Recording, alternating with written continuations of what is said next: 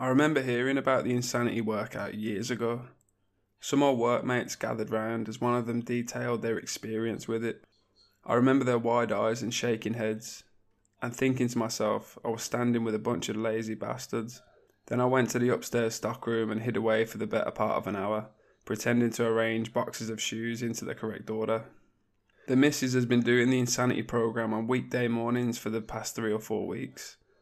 I've watched her go from doing absolutely no exercise to doing yoga, then to calisthenics, and now to seriously intense circuit training.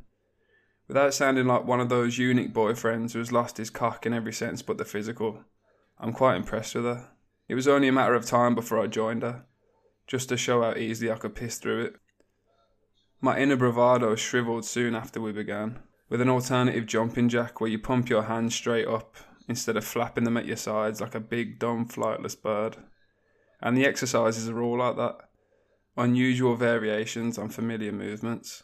The downward dog press up, the leg across press up, the brace jumping lunge, etc, etc. It's Tabata training, so there's a period of activity followed by a period of rest. Rinse and repeat. The active parts aren't so long, but the rest periods are so short you may as well not have any. 10 minutes in I was fucked, and leaning on the old Goggins strategy of embracing the suck. I had to grab a hold of myself quite early on in the workout, it was that challenging, and I finally understood what those lazy bastards were talking about all those years ago. I wouldn't be doing that kind of thing every day, but the next time I join in, I'll do more of a warm-up beforehand because Sean T, the amphetamine man who leads the workout, dedicates very little time to that, or a cool down. Also, I don't have work or uni today, and I'm sitting here feeling sapped.